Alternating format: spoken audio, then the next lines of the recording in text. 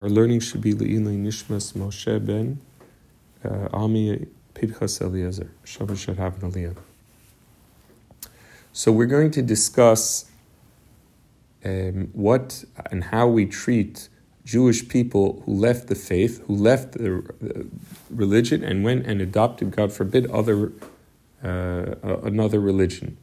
And if they want to do tshuva, how we should deal with them. And similarly, what if they didn't yet really fully do tshuva, how do we deal with them? So, there is, unfortunately, various scenarios in which we find where Jewish people can adopt another faith. One scenario would be maybe because the father was not a Jew, the mother is Jewish, she married a non-Jew, and let's say the father wanted to baptize the child. Although the child is born to a Jewish mother, but he was baptized or something like that, right? Or treated as Muslim or whatever to a Muslim father. Yeah. So that's one scenario. Another potential scenario could be where, let's say, one of the non-educated Jewish person, maybe non-religious home, and in school, public school or high school or something like college, the missionaries influenced the person and started to follow in, let's say, Christianity or some other religion, believing in idolatrous beliefs. So, how do we look at this? So, without going into the whole back and forth, the bottom line is that Christianity and this type of religion, whether it's a Trinity belief system or shituf or the like, but the bottom line is that it's probably touching on absolute avodah zarah, idolatry, belief in a certain person as a deity, maybe bowing down to certain structures or like a cross or the like, that has a form of avodah zarah. And let's just say that the person didn't have such, wasn't so, maybe didn't believe in the person as some deity. Maybe, let's just say not. But nonetheless, even if that wasn't the case, that they don't bow to none of that, still the mere fact of them accepting upon themselves some person or people who create a new religion, claiming that they have new prophecies which go against the Torah, that's heresy. The Rambam talks about, even a person who looks like a proper Navi and they tell you to do things that are not what Moshe said, or, that's forbidden. That's in Yesodei Torah, the laws of Yesodei Torah, chapter 9. How much more so if somebody believes in some new religion which totally changes what, against Judaism. So certainly that's some form of prohibition and avodah zarah. So regardless, adopting a new religion is a terrible avera for a Jew. The question, though, is, do they lose their Judaism? Do they lose it as a result of them adopting a new religion? So we do have a Gemara, and this is a general rule, a very important klal, and this is in the Gemara in Sanhedrin 44a. Mem Daled Amud Aleph. And there it's talking about the introduction to the Gemara. It's talking about when the Bnei Yisrael in Sefer Yeshua, they fought a battle, and they were told, don't take any of the spoils of the war in Achu. But they did. They took it afterwards. So the Gemara says that Yisrael, Afal Pishachet Yisrael, right? So even that though an Israel, meaning a Jewish person, sinned, he's still called Yisrael, even though that he sinned. So Rabbi Abba Bar Zabda says that even when the Jewish people have sinned, right, that's the point, that they're still called Yisrael. Rabbi Abba says, he brings an example, he says, this is what people say, and he goes, an asa is like a myrtle. So he says that a myrtle is found among thorns, its name is myrtle, and people call it myrtle. Again, even though that it can look, get a little camouflage with other things. So a Jew, the idea is that they keep their status seemingly under, even after sins. Now, The Maharsha goes even maybe a step further. And the Maharsha is not necessarily halachic posik work. It's more of a commentary, just to flavor and bring more insight to the Gemara. But the Maharsha does say that even a Jew who transgressed on the whole Torah, he or she is still a Jew and not a Gentile for halachic matters. That's what the Maharsha writes in that Gemara. With that mentioned, again, that Gemara is not talking about any sin. It specifically was talking about how the Jews took cherem. They took some items of war that they weren't supposed to take. It wasn't talking about, say, adopting another religion. So I will just say that there are many questions that come up. For example, let's say that a person that adopted a new religion does a kiddushin. Let's say he marries off a woman. He didn't believe, he believed in another religion, and he gives kiddushin. Is she considered married? Would his kiddushin be valid? If he gave a get, would it be valid? If he was a yavam, meaning his brother passed away, and he's the surviving brother, does she need to do a chalitza, or does she need to with this brother? These are halakhic questions that come up, and there are actually a debate in the Rishonim and Gaonim on these matters. And the question basically is, how much do we treat the mumar, the apostate, do we treat him as a non-Jew in certain regards, or do we say he's 100% Jewish in every single detail? That is a discussion. And similarly, there might be a difference between a regular mumar. A mumar is generally translated as an apostate, where he just doesn't keep Shabbos, he doesn't keep the mitzvahs, right? There's a difference maybe between someone who's a mumar, an apostate. We know that if you break the Shabbos, it's in a way you're considered like a non-Jew, right? Is there a difference between that and a meshumid? A meshumid is generally somebody who abandons the Jewish religion completely and adopts a new religion.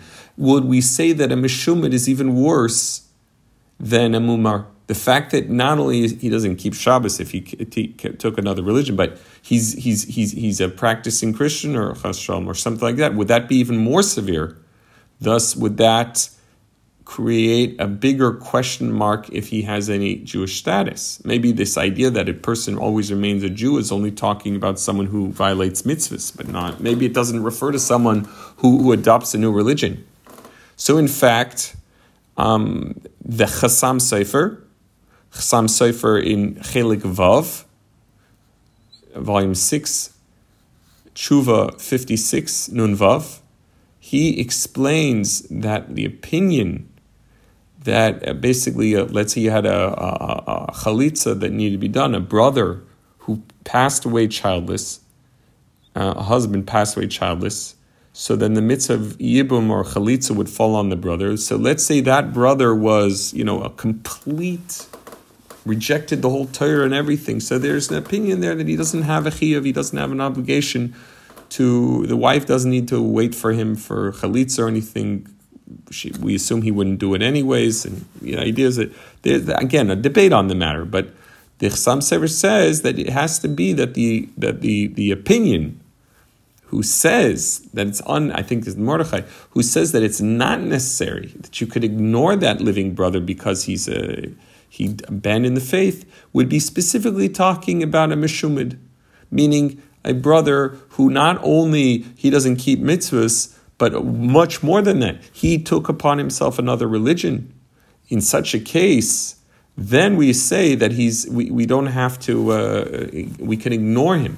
The idea of the mitzvah of Yibum Chalitza is generally that when the brother passes away, so we want to establish his name again, right? So if this person is like a shaygitz, as they say, he's abandoned everything, he's doing other religion, we don't want him to keep the name of he's an Israel, he's another Isvarf, he's abandoned the religion, he took another religion on him.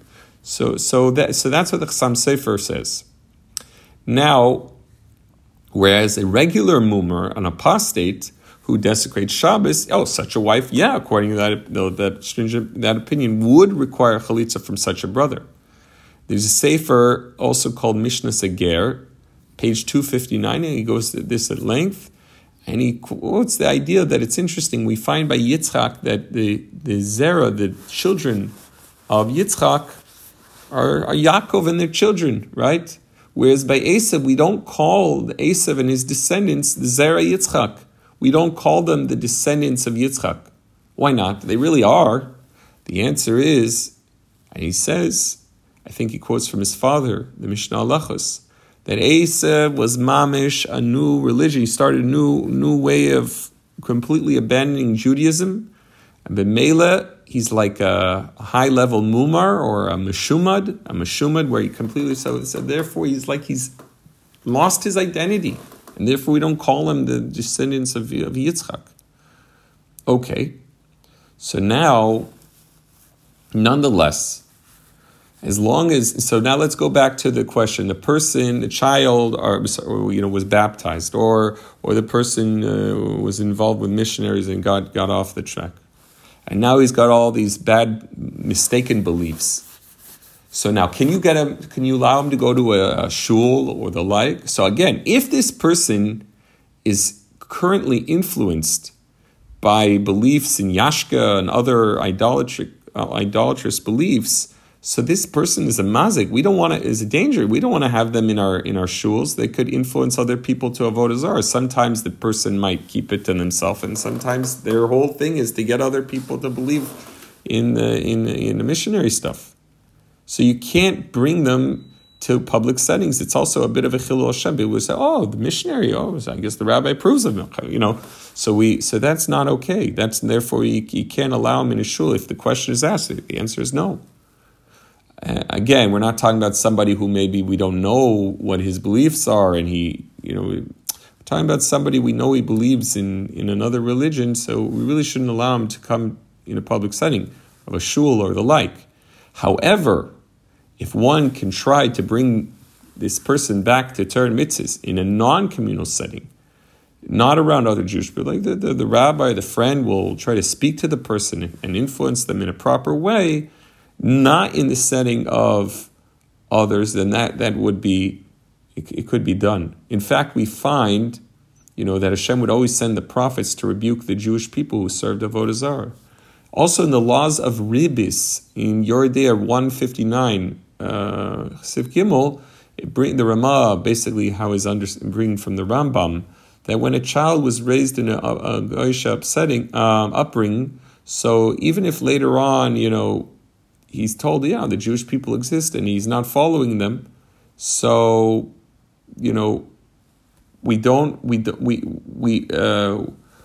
he should not be treated as a regular mumar, that he's a deliberate, spiteful sinner. And therefore, because if he grew up with these mistakes in his mind, we don't have an allowance to lend him money with collecting ribbis. Normally, a real mumar, where we know he do it, where he had a proper education, he's choosing to, not follow any of the Torah mitzvahs. It says in the Shulchan Aruch, you can collect interest from him. Chay achicha imach is only, we don't want to collect the ribbis from someone. We don't want them to have a hard time financially, but we don't care if the person is a mumar. But in a case where it's the children, they grew up, they didn't know better, then we don't say that. We can't collect interest from them. And the Alter Rebbe in Hilchos Ribis Ve'iska, in 79, he also basically says that even if the child would later learn about Judaism, but he doesn't know any better. He's still forced with his ideas that were indoctrinated in his mind, and therefore you have no right to lend with interest. Okay. So now I want to, if a baptized Jew has shown sincerity and they want to now return to Judaism, so of course we should re-accept them. And remember, as we did say earlier, that even though a Jew sins, he still stays a Jew. So even though there are different level of errors, and this could be, as bad as it gets, marrying, here we're talking about serving another religion or idolatry and the like, but certainly if they want to come back, we can take them back. Now, the question is, how do we take them back? So the Ramah in the laws of Gerus and stuff, so in Yoreh De'ah 268:12, and also in 267:8, he's quoting from a Nimuki Yosef. He says that if a mumar, if he does tshuva, he should go and immerse in a mikvah and accept the words of Divrei Chaverus, like the words of the rabbis, in front of 3 people, meaning ideas in front of a bezdin. However, not everyone agrees with the Ramah. In fact, the Rashba in a tshuva, he argues and he says that a person who's a mumar to idolatry, all he needs to do is basically accept the words of the rabbis in front of 3 people and regret his previous, following other religions. But he doesn't really need to. He does not need to go and tovel in a mikveh. So, and even the Ramah who writes that he should, tovel, immerse in a mikveh, it's only lechatchila. He says this is not a biblical requirement because really, in theory, he's Jewish. It's just rabbinically, it's proper to do it. And some people write that was the custom, like the Marshal says that was the custom. They actually did tovel in a mikveh. There's an interesting sefer put out by called Atzei B'Samim. It was a rabbi who lives in Lakewood, Rabbi Mendel Sundarovic. So he writes about this. If a person wanted to do tshuva and they were baptized maybe as a child, but they're not all the way there yet. They still haven't fully gotten ready to do full tshuva, but they just do not want to. They don't want to be part of Christianity or anything like that. Should they still tovel in mikvah? He says maybe not in that case because they're not fully ready. But he says an interesting thing at the end. He says, being that we mentioned that there is an argument if there's a need altogether to tovel in a mikvah, accepting the words of his in front of 3 rabbis, yes, he should do. But if there's a need to go to mikvah, we said it seems to be an argument of the Ramah and the Mechaber, more or less. The Rashba, and also the Rashba says it doesn't need. The Ramah says you should do, at least rabbinically. He says, but the bottom line is, since we see that it's not ironclad requirement, at least not according to all the opinions, so he says you have to look at the case-by-case circumstances. Sometimes, if you're going to tell them to go and immerse in a mikveh, that's going to strengthen them, and they're going to go and be even stronger in their tshuva, and that's a good thing. But sometimes for other people, maybe it's going to weaken them. Maybe it's going to make them feel so frightened, and it's going to get them off the path of proper where they should be going. And as he says, every wise person is chacham eina b'roshi. You have to see the circumstances. Thus, a beis din should decide if it's needed, if they feel it's the right thing to do for him to go to mikveh or not. Okay, we should have only good news, Be'ezus Hashem.